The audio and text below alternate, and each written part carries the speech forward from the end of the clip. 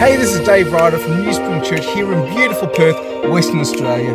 Really praying that this message is going to help you. If you'd like some more information about our story, just head to newspring.org.au. How you guys doing? This is the last Sunday before Christmas.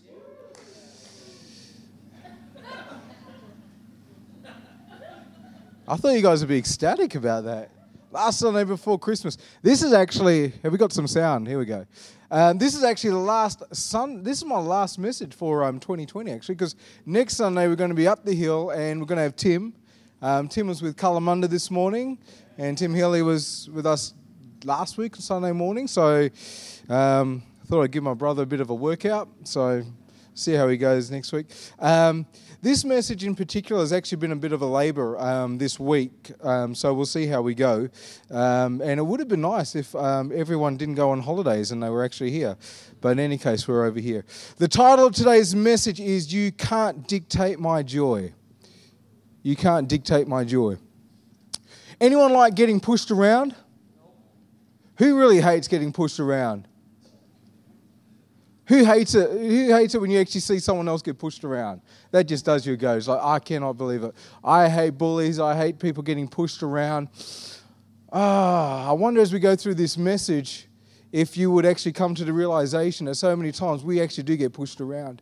And there are so many things in this world which would actually try to determine and dictate the terms and conditions by which you can rejoice and by which you can be glad. You can't dictate my joy. So I don't care what you do. You can't dictate my joy. And some of you guys should turn to your neighbour and say, you can't dictate my joy. I mean, you've been doing it up until this point, but you can't dictate my joy. You can't dictate. Joy to the world, the Lord is come. Let earth receive her King. The Christmas narrative, we're in Advent. This is the Sunday leading into Christmas, the last Advent Sunday. And the Christmas narrative boldly promises something that is so desperately needed and so desired in our world, yet seems to be so elusive. The promise, the declaration is joy to the world. And you have to ask yourself, well, why in the world can you declare such a bold thing? How could you possibly even say such a thing? I mean, don't you realize we're in a pandemic right now? Don't you realize that we've got this global financial crisis and things are like turning upside down and inside out? How can you boldly declare joy to the world? Well, quite easily, the Lord has come. That's how you can do it. Joy to the world because the Lord has come. The first Advent has come. Are you happy about that? Have you considered that this December? Have you thought about it? That God, He actually took a moment in time and history where He literally ripped through time, He ripped through space, He came and invaded His story which He was writing, and He actually moved His mighty arm and He did something that cannot be undone. He actually came and He, on the world. Have you thought about that? It's an amazing thing. And God actually came to reclaim what was rightfully His. And when He did that, He started a renovation of this entire cosmos. Has anyone ever done a renovation before? I'm terrible at house renovations. I'm pretty good partnering with God in His renovation, though. Anyone else like that? Anyone else pretty good in partnering with Thy kingdom come, Thy will be done kind of renovations? Yeah? I hope you're kind of good at that, because what God had in mind when it came to this renovation of the entire cosmos, He had in mind that He wanted His family to get involved. So He started something that cannot be undone. He began something which no one's going to be able to erase. Joy to the world. His mighty arm has already moved. The first Advent's already come, which is so good to know. It's really good to know. The problem is, obviously, we live between two Advents. I've said it very, very often over many years. The first Advent, Jesus comes very, very, very, very, very small. Very small. Next Advent's not going to be so small, is it? No, not going to be so small. He came small the first time. He ain't coming small the second time. You know, he came first to actually save the world. Second time, He's going to bring complete judgment on this present evil age, and He's going to do away with suffering. He's going to do away with brokenness. He's going to consummate His kingdom, and He will rule as our rightful, good, just King in this world. We're waiting for that day. We're waiting for that day. The problem is we've got joy in this world, or joy to the world, but the light of joy flickers and fades between the Advents. Has anyone else found that in their life? There are times where joy fades, where it seems like we sing about and we read about things which are not experienced in our life. We get bullied in other words. We get pushed around, and other things determine our rejoicing and other things determine our joy, yet that does not take away that joy has come into this world. And if you are a follower of Jesus Christ, not only has joy come into this world, but you have a spiritual fruit which is called joy, ever present within you all the time. All the time. We're going to look at this promise, and I'm going to have another look at the narrative according to Luke. A couple of weeks ago, I spoke about peace. You remember that? That was a good message, wasn't it? It was fantastic. I'll listen to it myself because I needed to hear it. Luke chapter 2, verse 1 to 14 from the NLT. I'm going to read this, and we'll move on from it. So at the time of the Roman Emperor Augustus, at that time, the Roman Emperor Augustus decreed that a census should be taken throughout the Roman Empire. This was the first census where Quirinius was governor of Syria. All returned to their own ancestral towns to register for this census. And because Joseph was a descendant of King David, he had to go to Bethlehem in Judea, David's ancient home. He traveled there from a village of Nazareth in Galilee. He took with him Mary, his fiancée, who was now obviously pregnant, and while they were there, the time came for her baby to be born. She gave birth to her first child, a son. She wrapped him snugly in strips of cloth and laid him in a manger because there was no lodging available for them. That night there were shepherds staying in a field nearby, guarding their flocks of sheep. Suddenly an angel of the Lord appeared among them, and the radiance of the Lord's glory surrounded them. They were terrified. But the angel reassured them. Don't be afraid, he said. I bring you good news that will bring great joy to all people. The Savior, yes, the Messiah, the Lord, has been born today in Bethlehem, the city of David. And you will recognize him by this sign. You will find a baby wrapped snugly in strips of cloth lying in a manger. Suddenly the angel was joined by a vast host of others, the armies of heaven, praising God and saying, Glory to God in the highest heaven and peace on earth to those with whom God is pleased. When the angels returned to heaven, the shepherds said to each other, Let's go to Bethlehem. Let's see this thing that has happened, which the Lord has told us about. This is God's word, and it is a good word. Would you agree? Yeah.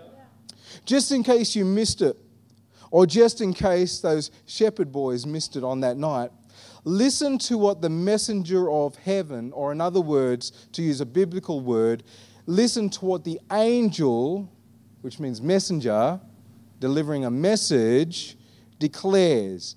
I bring you good news that will bring great joy to all people. In other words, the message from heaven is, I bring you great news that will bring great joy to all people. That's a pretty good message to hear from heaven. But here we are in 2020. And I reckon 2020 is one of those years where things seem to have fallen off the wagon a little bit. Anyone agree?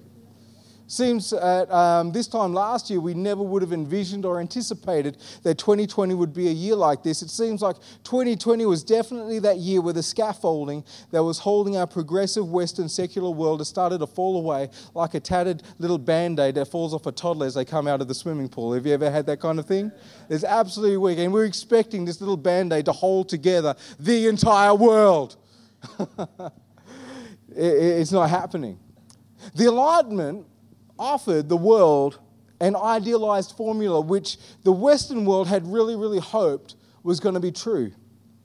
And the ideal formula went something like this. It suggested and it stated this. It said that freedom plus democracy plus science plus education plus technology equals a millennium of peace and prosperity. That's what it promised. 2020 has shown us that the formula simply is not adding up. But that is what the Enlightenment promised us. And that is the philosophy that the Western secular progressive world of which we are part of is actually following, and we're still trying to add those numbers up. But 2020 has actually showed us that that scaffolding, that formula is as good to us as a little Band-Aid falling off a little kid coming out of the pool. It has no strength in it whatsoever. Has no strength in it whatsoever.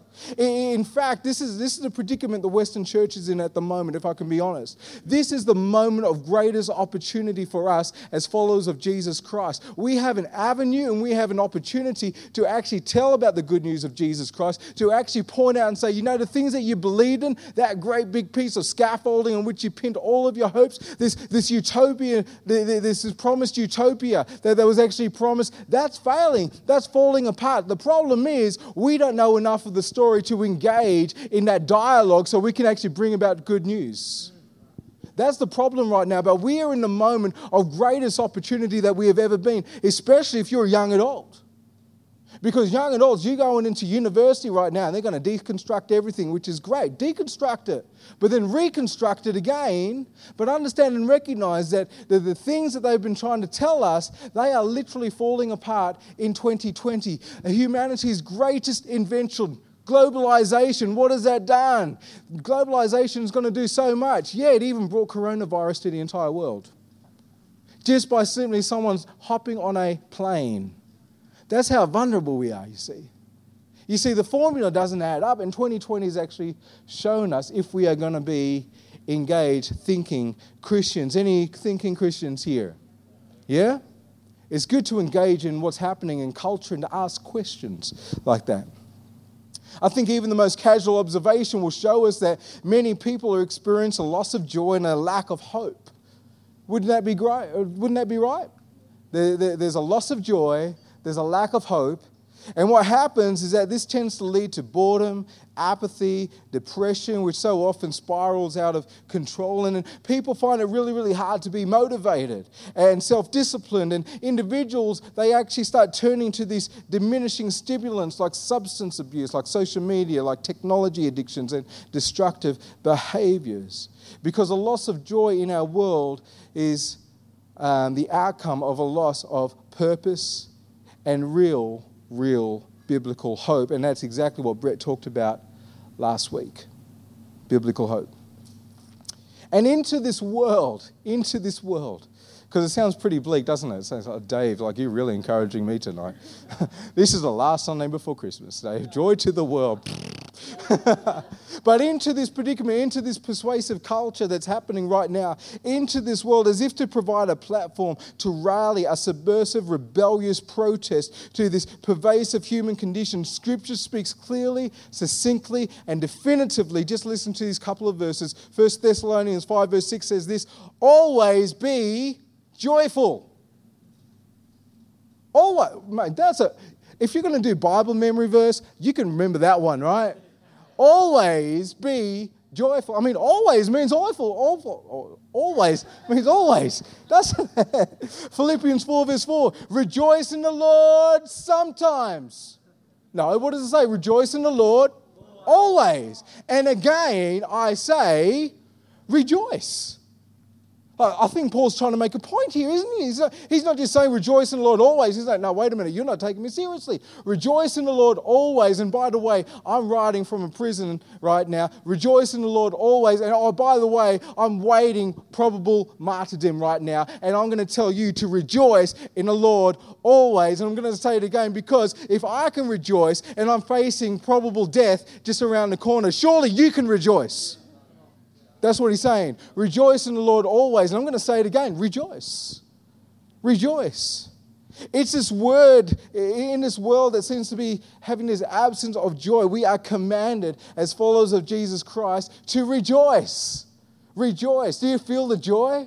Do you always rejoice? Anyone like this? Does anyone always feel the need? Like, I'm always going to rejoice. You know what? You know what? I just went to the shops and someone got their trolley and they ran over my big toe. It's like, seriously, I'm going to rejoice. Praise the Lord. Amen. You know, anyone like that? No, we're not always like that. Yet the command is to rejoice in the Lord, not sometimes, but rejoice in the Lord always. Because joy is something that is so significant and so important. Christian joy was a central ingredient that actually changed the known world, and it started with Rome. Christians were regularly accused unfairly. I think it's funny. Imagine if we actually had the ability to transport a couple of us Christians from 2020 back to like the first century or something, and like we get offended. You know what? Like someone didn't talk to me in the corridor. I'm not going to talk to them. How do you reckon we go? No. These early Christians, they were accused regularly unfairly. In fact, in the Roman Empire, if things are going wrong and they're living in a world where they're worshipping so many different gods. And the ideology was, my goodness, if things are not going well right now, we must have upset the gods. And if we've upset the gods, you need to look around, well, who did it? Did you upset the gods or did you upset the gods? I mean, who did it? And the obvious answer was, it's those Christians. They're the ones who upset the gods. Because it seems a little bit odd to us right now, but the Christians were known as atheists back in the first century. That's right, because everyone else worshipped so many different gods and they only had Yahweh, Jesus as they worshipped, and they were known as atheists. So they're looking around and they're saying it's their fault. And obviously if it's their fault, you blame them. And if you start blaming them, well, that's what the first century Christians had to put up with. God's angry because of the Christians, so we're going to treat them unfairly. Christians in the early church, they regularly had their possessions stripped of them unfairly, taken away. Could you imagine that? Your beautiful guitar. Man, it's your fault, man. I'm going to take your guitar. I'm taking it right now. You know what? I'm not even going to ask you for permission. Give me that guitar. I'm running out of here. You'd start crying, wouldn't you? You'd start crying, you know. What if you had a nice house, a really nice house? Anyone got a nice house? You can't have your house anymore. I'm taking your house. You've upset the gods. This is the world in which they lived. Okay? They were punished unfairly. Punished unfairly. And yet they still rejoiced. And yet they still sang. They still counted themselves worthy to be called followers of Jesus. Crazy. Could you imagine taking 2020 Christians and placing them 2,000 years ago? We might learn a couple of things, I don't know, but I think it'll be a different experience, wouldn't it? Listen to this response from Peter and the early apostles after they were thrown into prison, then miraculously rescued from prison, and then they went on to get a flogging. But this all started because the religious rulers, they were jealous because there were things happening. Thy kingdom come was happening. There were miracles. The proclamation of the word was happening, and people got jealous. So a Pharisee named Gamaliel, he's actually speaking, and he says this in Acts 5 verse 38, he says this, so my advice is leave these men alone. Let them go.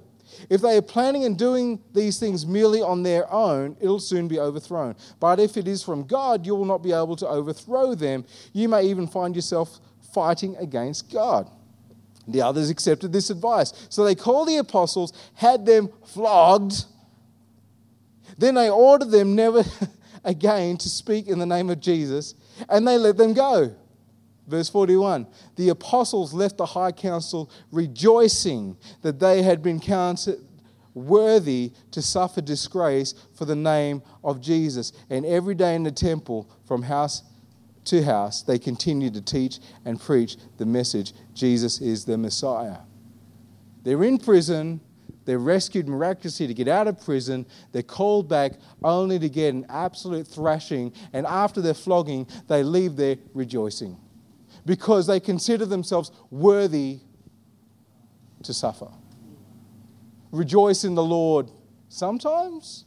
No, rejoice in the Lord always. And again, I say rejoice. So joy is a really important thing. Joy is an essential ingredient that has literally changed the world. And joy is a very slippery subject that we don't really understand too much. So as I did a couple of weeks ago, I'm going to ask someone who's so much more smarter than me to actually talk a little bit about joy before I kick on, because I'm trying to take a different angle with joy if you haven't kind of figured that out yet.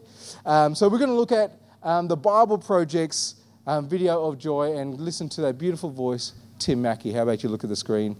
And you'll learn more from him in 5 minutes than you will from me in 3 decades. Being in a good mood is really great, and most languages have lots of words to describe the experience, like happy, cheerful, joyful, and so on. The same goes for the languages of the Bible. In ancient biblical Hebrew, there's a variety of words, like simcha, sason, or gil. In the Greek New Testament, there's kara, euphrosune, or agaliasis. Each word has its own unique nuance, but they all basically refer to the feeling of joy and happiness. Now, what makes these biblical joy words interesting is noticing the kinds of things that bring happiness, and also seeing how joy is a key theme that runs through the whole story of the Bible. Let's start with sources of joy. On page 1 of the Bible, God says that this world is very good.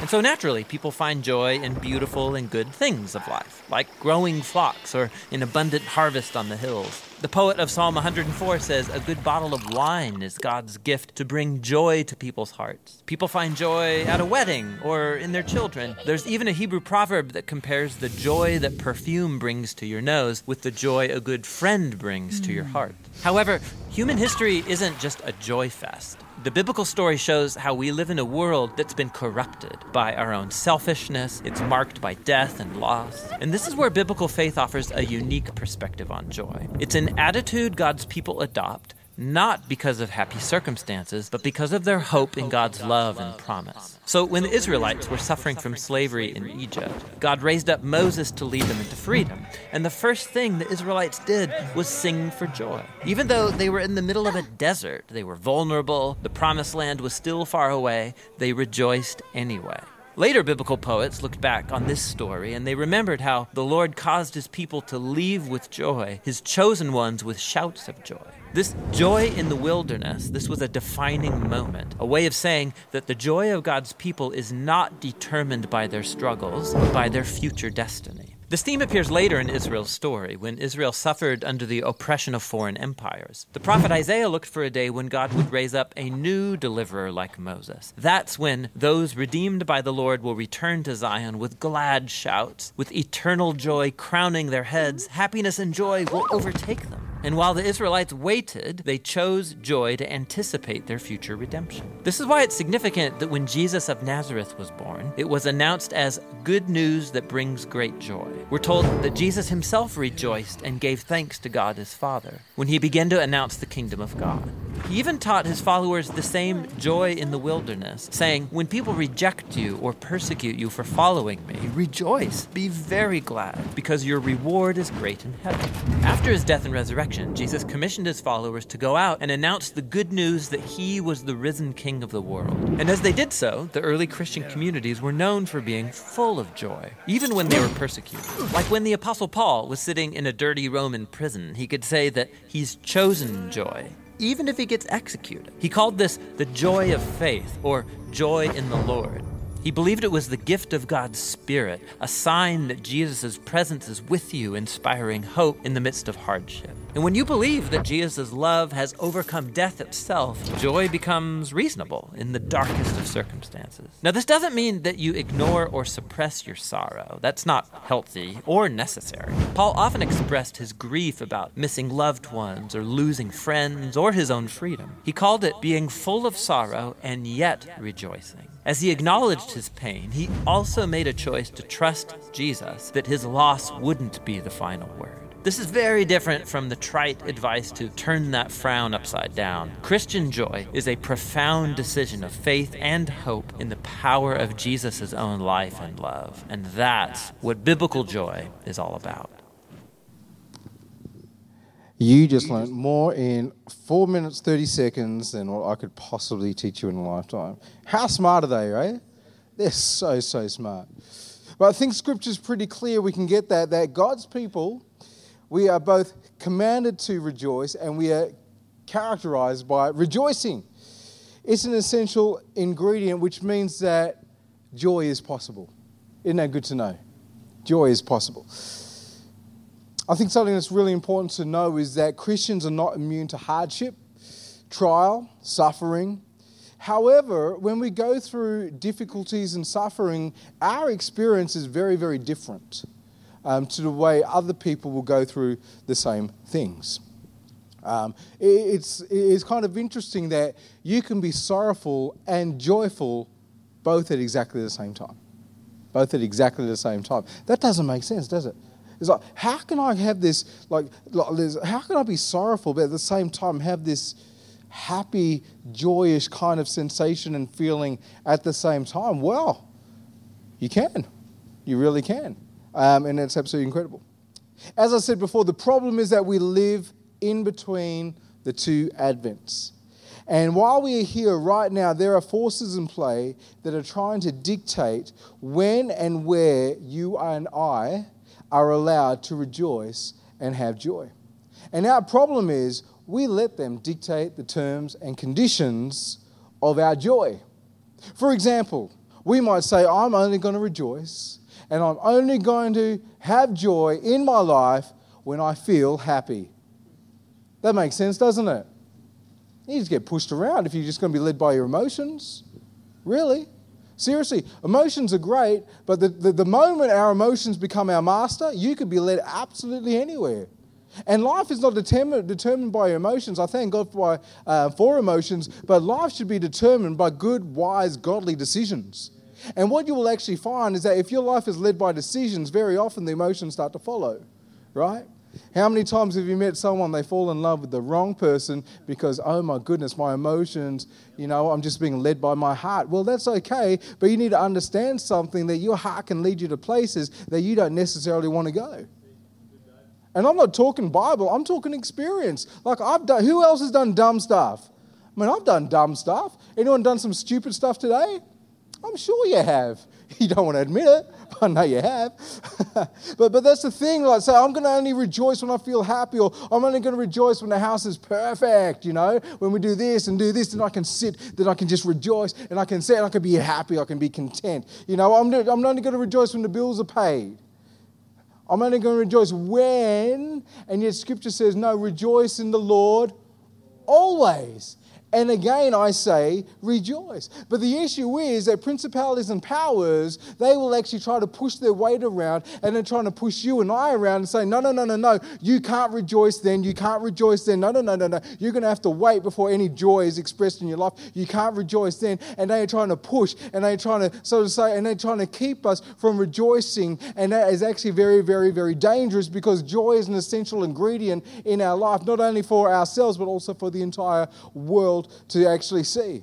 Listen to this quote by Dr. Martin Lloyd-Jones. I read it the other day and I thought it was just phenomenal. And he actually writes about the need of this kind of joy and hope as witnesses in this world. This is what he said decades ago. Decades ago. He says this: if ever the world needed the witness and testimony of Christian people, it is at this present time.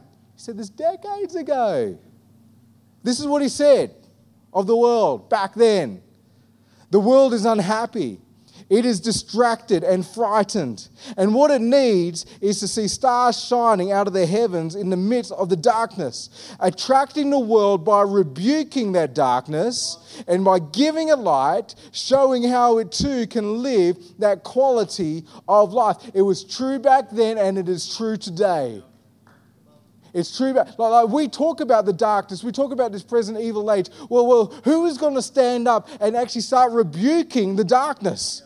Well, how are you going to rebuke the darkness? Start praising, start rejoicing. Put on your joy. Right? I mean, how rebellious is it that when the world is sort of saying the world is just getting darker and darker and darker, but we just rejoice more and more in the midst of the world saying that? How rebellious is with this 24/7 news cycle that comes into our minds over and over and in our eyes, and the images we see is just telling us of calamity and disaster and all that, and we start praising God in the midst of that. How rebellious is that? Where the principalities and powers are trying to say you can't worship here, you can't rejoice here, you can't rejoice there. And say, you can't tell me, you cannot dictate my joy. You will not dictate my joy. But how many of us allow the forces of this world to dictate when and where and with whom I will rejoice? I could not care less. I will rejoice in the Lord always. I'm going to say it again. I'm going to rejoice. Especially when I don't feel like it. Especially. There is nothing more rebellious. There is nothing more subversive. There is nothing of more of a rebuking nature in this present evil age to say, you might play your games with other people, but as for me and my house, we will rejoice, we will praise. There will be joy here. It is good. You know, we're supposed to be like that burning bush that Moses saw. If you ever do go into the Bible Project stuff in the podcast, there is this brilliant series on trees. It goes to all these trees. Well, one of the trees just happens to be the burning bush. Pretty interesting tree. But we're supposed to be like that burning bush that Moses saw. And he was confused by it. He was really confused by it because he saw this bush and it was on fire, but yet it wasn't consumed. It was this bush that was a spectacle and it was pointing to the glory of God. And it was something that made you turn your head and look in wonder. A follower of Jesus Christ is supposed to be like that burning bush. The world is supposed to look at us and get a little bit confused. They're supposed to have a head tilt moment because they're living in the same world that you and I are living in. Yet we are burning and yet they are not. We are supposed to be pointing to something. We're supposed to be like, the world's supposed to be looking at us and say, "You strange." And say, "Yeah, I am strange." And they're so intrigued of our strangeness and they're so intrigued and say, "I really want to live that way as well." Because I encounter the same things. I'm in this broken world where there's all kinds of things, but it doesn't seem to, it's almost like you're Teflon, Dave. No. I encounter suffering and hardship like everyone else, but my experience in it is different. That's the difference. That's what it is. Biblical joy. Here's the key. Biblical joy is generated from eschatological or biblical hope. What Brett was talking about last week.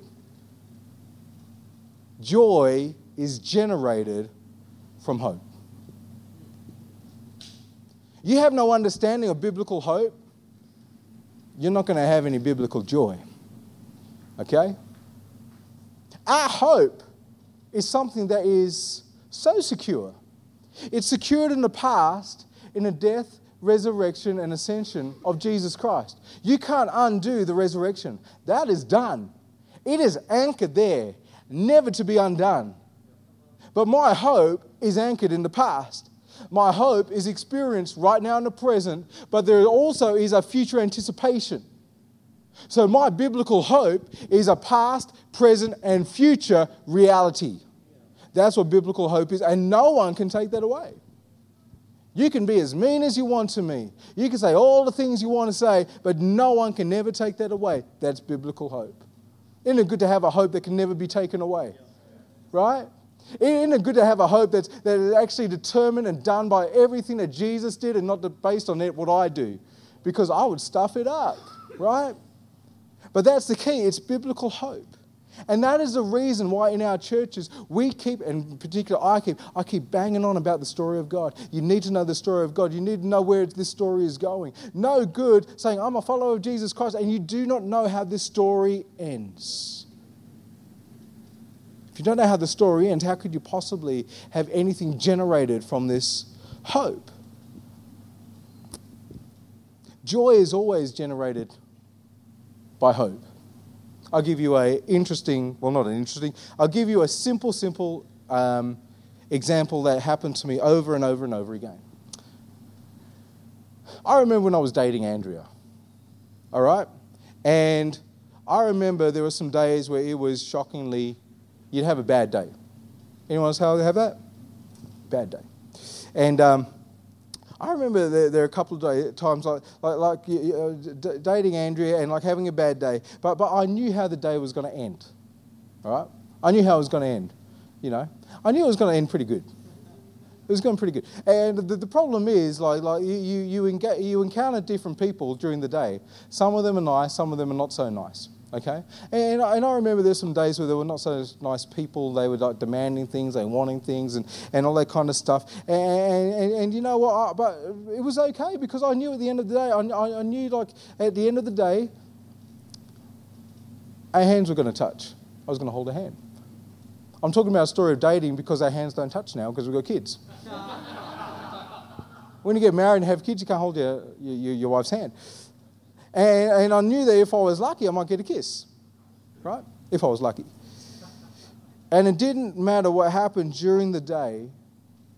I was happy, I was excited, and I anticipated something that was guaranteed. And that sensation is called joy. Right? There was joy based on a future guarantee. It was generated by hope. Look what the writer says about Jesus in Hebrews chapter 12, verse 2 to 3. I'll just read verse 2. Fixing our eyes on Jesus, the pioneer and perfecter of faith, for the joy set before him, he endured the cross, scorning its shame, and sat down at the right hand of the throne of God. There is this correlation, there is this connection between joy and hope. There is something out in the future that generates joy for today. That's important to know. So if you and I are not aware or do not know or do not engage and re-engage and then re-engage and then continue to re-engage in the story of God, and we do not know how this story is going to end, you can't possibly think you're going to have any joy now if you don't know the end. So you have to be engaged with that. And it's a really, really big issue. And the reason why it's a big issue is because life is hard. Anyone else have experienced that? Life can be hard, man. It can be really, really hard. Have you had a hard year so far? I've had a hard year, man. Seriously, I'm ready to sit down at some stage. Seriously, I was looking forward to sitting down and watching the cricket. But those Indians, they can't bat. Oh my goodness. Joy, it's important to know that because life is hard. And you're going to need joy in a life that gets hard. Nehemiah 8, verse 9 to 10. They come to a point, they discover the law of God again, and there's a situation and that kind of happens. Imagine for the very first time the Word of God's open and you've never heard this and you start hearing this again. Then Nehemiah the governor, Ezra the priest and scribe, and the Levites who were interpreting for the people said to them, "Don't mourn or weep on such a day as this, for today is a sacred day before the Lord your God." For the people had all been weeping as they listened to the words of the law. And Nehemiah continued, "Go and celebrate with a feast of rich foods and sweet drinks, and share gifts of food with people who have nothing prepared. This is a sacred day before our Lord. Don't be dejected and sad, for the joy of the Lord is your strength." That's why it's so important, because joy gives you strength. If you have no joy, you've got no strength. If you have no biblical hope, there's no joy that's generated. And if you have no joy, you're going to get pushed around over and over and over again. Because, man, life is hard. I'm sorry. I might be the leader of like this church. Actually, leader of two churches. These churches. Let me tell you, it's hard, man. Life's hard. And because life gets hard, we all need strength. So we need to cultivate joy in our life. Joy is a product of hope, which means that joy actually is a choice that we can make. You don't need to get pushed around by these principalities and powers. I wonder if you've noticed, if you're familiar with our Christian faith, that our faith is more about feasting than fasting. Have you noticed that? Oh, we should be the best eaters on the face of this earth. There's more feasting than fasting. One thing I've observed, which is kind of interesting, especially in light of having to cultivate joy, I've encountered and I can be involved in dialogue with a lot of Christians, and there seems to be sometimes we sabotage the opportunities we have to cultivate joy because we've got these traditional ideas or we want to appear spiritual. And what happens is that we sound Christian, but our words are actually quite hollow because we say things that actually sabotage our ability or opportunity to cultivate joy. Have you heard this one? I thought I'd slip in a seasonal one. Christmas is about His presence, Presence, not about presents. Has anyone heard that one? Right? Well, why can't it be both? It's either one or the other. Are you kidding me? It's about His presence, not about presents. Oh, so seriously, the Magi, Like, seriously. Come on. This is what happens. Like, in your experience, have you noticed something that happens inside of you when you see a child open a gift? Have you noticed something? What about when an adult opens a gift? If I had the time, like every year we need to watch the Santa Claus 2 movie, right? And there's this scene where it is like a Secret Santa kind of scene, and like there's this dreary party, and like the Santa, like don't judge me like the Santa Claus stuff. Seriously, don't judge me. But there's this party, these old guys, and they get all these retro gifts that they love, and it just changed their eyes and all that. Like even with, have you seen an adult as they open a gift? It's incredible. Well, what about when you receive a gift? Have you noticed something changes? Or what about when you give a gift to someone? So, have you noticed there's this sensation that happens inside of you? Have you ever wondered what that is? It's called joy. Hello. Sometimes we act too Christian for our own good. I know I'm right. Someone come up to me, David, I didn't get you a present. I actually gave you something and something's gone to someone else. Like, seriously. Like, I'm going to offend so many people. It's lucky we only got like 15 people who watch. Well, it's either presents or it's presents. Well, the Christmas story actually has both. I don't know if you've realised. It actually has both. And why can't we embody the Christmas story? Because we are supposed to embody the kingdom of God. So why would we not embody the Christmas? But that's just what I mean. Like, we do silly things sometimes because there are opportunities along the way for us to cultivate this joy. But sometimes we do silly things. Like I scratch my head sometimes. Joy, thinking of the tooth fairy, Roy. Joy, oh my goodness. Joy has a relational aspect. Joy has this relational aspect. And I think even in the Christmas season, this is a really important thing. So on Tuesday night, Andrea and I, we took our staff out for dinner. Okay. And every year we try to take like people out twice. We organise our life, we organise our finances so we can just take them out. And so we were out there. We went to Coco's. It was beautiful. And it was like on the balcony, and the city was out there. And like what was really, really cool is like Nathan had a girlfriend this time. That was amazing. How many years? Nathan, bring someone.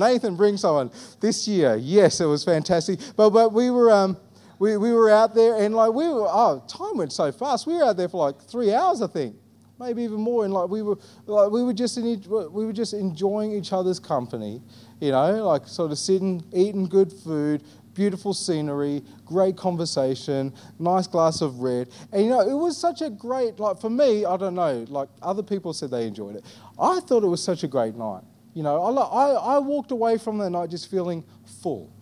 I felt content. You know, I just felt like that was good. And you know, you want to know what I felt?